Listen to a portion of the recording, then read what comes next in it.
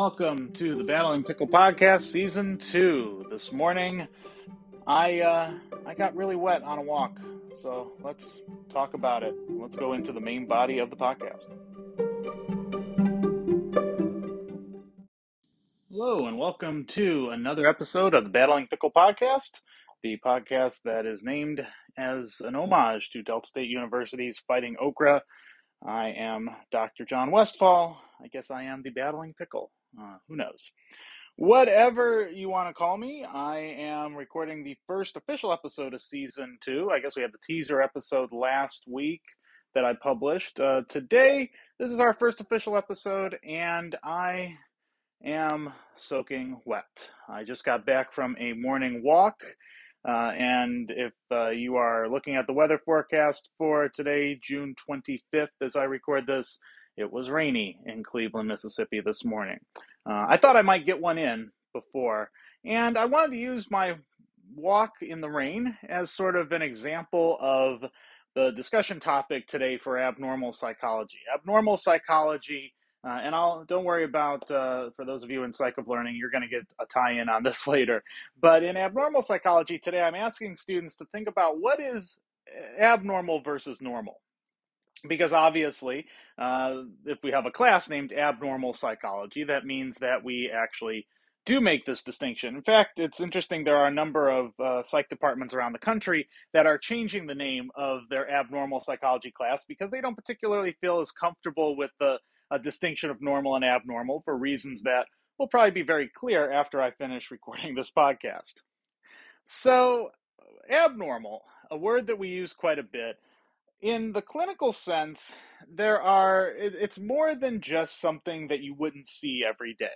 That is, I think, the textbook definition of abnormal, or the dictionary definition. Something you don't see every day, that's out of the normal, that's abnormal. But in order for something behavior-wise to be classified as abnormal, and for it to be something that we think is treatable, we have to have more criteria than that. One of the students in abnormal has actually already submitted their discussion point today, and they started off by saying, it's really a matter of opinion. And they're absolutely right. It is always a matter of opinion when you're talking about scientific consensus. I mean, that's an opinion in science, is a consensus of opinions. But when we think about that's just your opinion, that's sort of a flippant way that we disregard other people sometimes. We say, oh, well, that's just your opinion. Don't tell me what to do, et cetera, et cetera. But there are opinions that are based on fact. And those are the opinions that we can't just dismiss away based on, oh, that's just your opinion, I'm not going to listen to you. So what makes something abnormal? Well, the classification system that I like personally is one that I believe originated in the Myers Intro Psych textbooks years ago, and it's still around in a few different places. It thinks about it from a 4-factor perspective. The idea that for abnormal behavior to be considered abnormal and severe enough to be treated, there are 4 different aspects you need to look at. The first is atypicality. And this is the easiest one. I mean, is this normal behavior that you see people doing? So this morning, when I was walking in the rain, literally on the walking trail in downtown Cleveland, that is pretty atypical. You don't see a lot of people willingly going out in the middle of the rain to go for a walk without an umbrella, without anything. Now, in my defense, when I went out there originally, it was not raining, but it started raining over the course of the 40-minute walk. But still, if you were to see some random dude walking around on the street and it's raining out, you're going to go, that's a little bit atypical. I don't see that every day. And that's fair. You don't. So atypicality, is everyone else doing it? Do you see it normally? And for something, something that might hit the other criteria, as we'll talk about at the end here, atypical might be the only saving grace that makes it not something that we consider abnormal that needs to be corrected. So the second element, we have atypicality. We have this idea of justifiability. Is it unjustified, the behavior that you're observing in someone else or that you're observing in yourself? For me, my justification this morning was, well, it wasn't raining when I started out this morning. And I looked at the weather forecast. I had a little bit of pre-planning, and it said there was scattered storms, and I thought I might be able to make it before the rain came in. Obviously, I was wrong, but and as I look outside right now, it's not really raining at all. So, of course, I got hit on the sheets of rain, not the rain at this moment. But anyway, justifiability. Can you justify the behavior? And if it is both atypical and unjustified, so if you had come up to me as I was walking in the rain and said, hey, you're walking in the rain, and I said, yeah, what about it? And then you said, well, was it raining when you came out? Yeah, it was raining when I came out, knew it was going to rain, thought it was a fun idea to go for a walk in the rain. Yeah, you might be a little bit concerned there because there's really no justification for most people. I didn't have anywhere I had to go. It was literally a leisure walk. So it's not like I could say, well, I was on my way to my job or et cetera, et cetera. So we've got typicality, we've got justifiability. Our next dimension is maladaptive or adaptive function. Sometimes we have to do something in an adaptive way that looks maladaptive, looks like it's not useful to us. So going back to my walking example, walking in the rain, if I had had a job that I had to get to, that if I didn't get there, I would have been fired and it would have been disastrous for my financial situation, then that is adaptive behavior to walk in the rain. It might not be the best behavior. It might lead to people being, wet when they get to where they're going, but it is adaptive. And you see this a lot in psychological disorders. You see people who, in order to cope with something that's traumatic, they engage in a maladaptive behavior, but in the sense of, is this the worst possible thing I could be doing? There are different levels. Someone who has a compulsion uh, to, clean items repeatedly, that might be better in a sense than them doing something else to get rid of that obsession. But obviously, there's going to be even better things, which would be not to have that compulsion at all. So, adaptive, maladaptive is our third dimension. And our fourth dimension is disturbing quality of it. Is the behavior disturbing to yourself or other?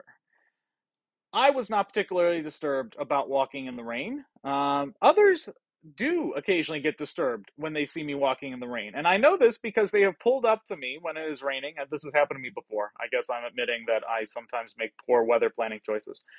They've come up to me in the past, strangers, and said, hey, let me give you a ride. Get in my car. Let me get a ride. And I'm thinking, well, first of all, I was told from a young age, don't randomly get into people's cars. But of course, I grew up in the North. Maybe down here, it's more accepted to randomly, tell people to get in your car to get them somewhere safer. Probably not. I think people are just trying to be nice and they don't see how weird it is when they kind of pull up to a stranger and yell at them to get in their car. But I have noticed that sometimes when I walk places, especially if I'm walking long distances, I like going for an hour, hour and a half long walk, etc. People will tell me, no, let me drive you there. Let me get you there. It's almost as if my behavior walking on my own is disturbing to them just because of some reason. So you've got these four dimensions. You've got disturbing, maladaptive, atypical, and justifiable. And if you think about psychological disorders, all behavior that we think of as needing treatment ticks all four of those boxes. It is atypical, it is maladaptive, it is unjustifiable, and it is disturbing to self or others. Even if it is something that isn't disturbing others, it can disturb ourselves. So if you talk to someone who, for example, has I think of a good one, eating disorder, those individuals tend to be in denial for a little while, but maybe they start to realize that, people identify behaviors in themselves that they find disturbing that others might say, well, that's not a big deal. That's probably one of the issues that stops people from getting treatment. No one else is telling them you should get treatment, and they're going, but this is deeply disturbing about myself. So, as you write on your discussion post today and you talk with your partners, if you're in my abnormal psych class, those four criteria are just four criteria. There are many other ways to think about the behaviors, so don't feel like those have to be something that you talk about. You might actually think of a fifth criteria, or you might argue with me and say that no, justifiability doesn't really matter, or adaptiveness doesn't really matter. It's all about atypicality. If it's different from the norm, then that's abnormal. You could make that argument. Turning to the psychology of learning students, you guys are starting in your intro material to EdPsych, and one of the things that I've already gotten from a couple of people in class is this concern that, well, if I'm not an active educator, am I going to have a problem in EdPsych? And what I would tell you is that 90% of any psychology class is core psychology, and there's 10% that wraps around it in a sense. Same thing with abnormal psych. 90% of abnormal psych is normal psychology, and then the 10% is when normal psychology goes wrong in a sense. So for you individuals in EPY 601, you are going to have examples from the classroom that you can use, but you'll also have examples from the classes you've taken, everyday life. So don't get too held up if there's a discussion topic or there's a post or there's something that really focuses on the classroom.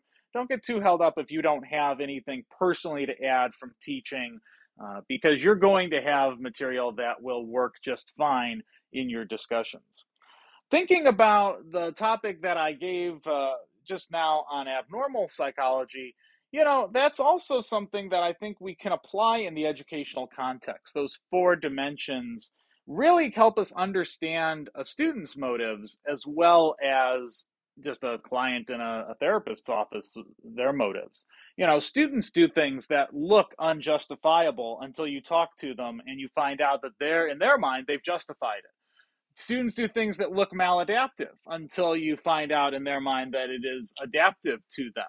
I remember years ago when I took a class and I had a calculator that would help me solve these trigonometry proofs a lot easier than the way that the teacher was teaching it. And I remember the teacher asking me, why are you going through all these complex steps? You could do it a lot easier with this shortcut or this or that. And I just had to say, well, it's working for me. And they had to agree, well, it's working for you. So sometimes we don't necessarily use all 4 of those dimensions when we look at how a student is behaving, and it might be useful to us to really think about that, especially when you get into 3 of the 4, but a crucial 4th isn't there. So in a class, you might have a very typical behavior that is maladaptive and it is unjustifiable. Or I'm sorry, I'm going in the opposite direction. You might have a very typical behavior, but it is unjustifiable, maladaptive, and disturbing, and you still need to try to correct that behavior even if everyone is doing it. It's hard to do because at that point it's a force of the will of the whole class, but it still is something that you need to recognize and say, this is trending toward, even if it's typical, this is something I don't want to have as a continual aspect.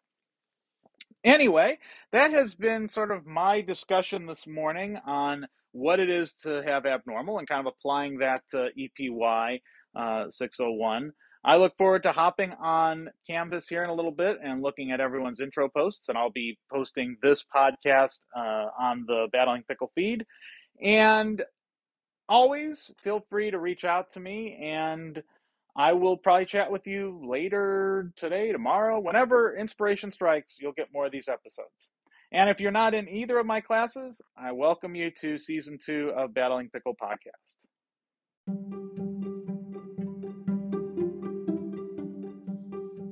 As always, this has been an episode of the Battling Pickle Podcast. As I've mentioned in previous episodes, you can interact with me in a number of different ways. Obviously, if you're a student of mine, you can send a message through Canvas. If you are just listening on anywhere you get a podcast, you can go to anchor.fm/battlingpickle, or you can go to johnwestfall.com and click on the Battling Pickle Podcast link. Somehow you'll be able to get in touch, and you can either leave a message or you can ask me a question directly through.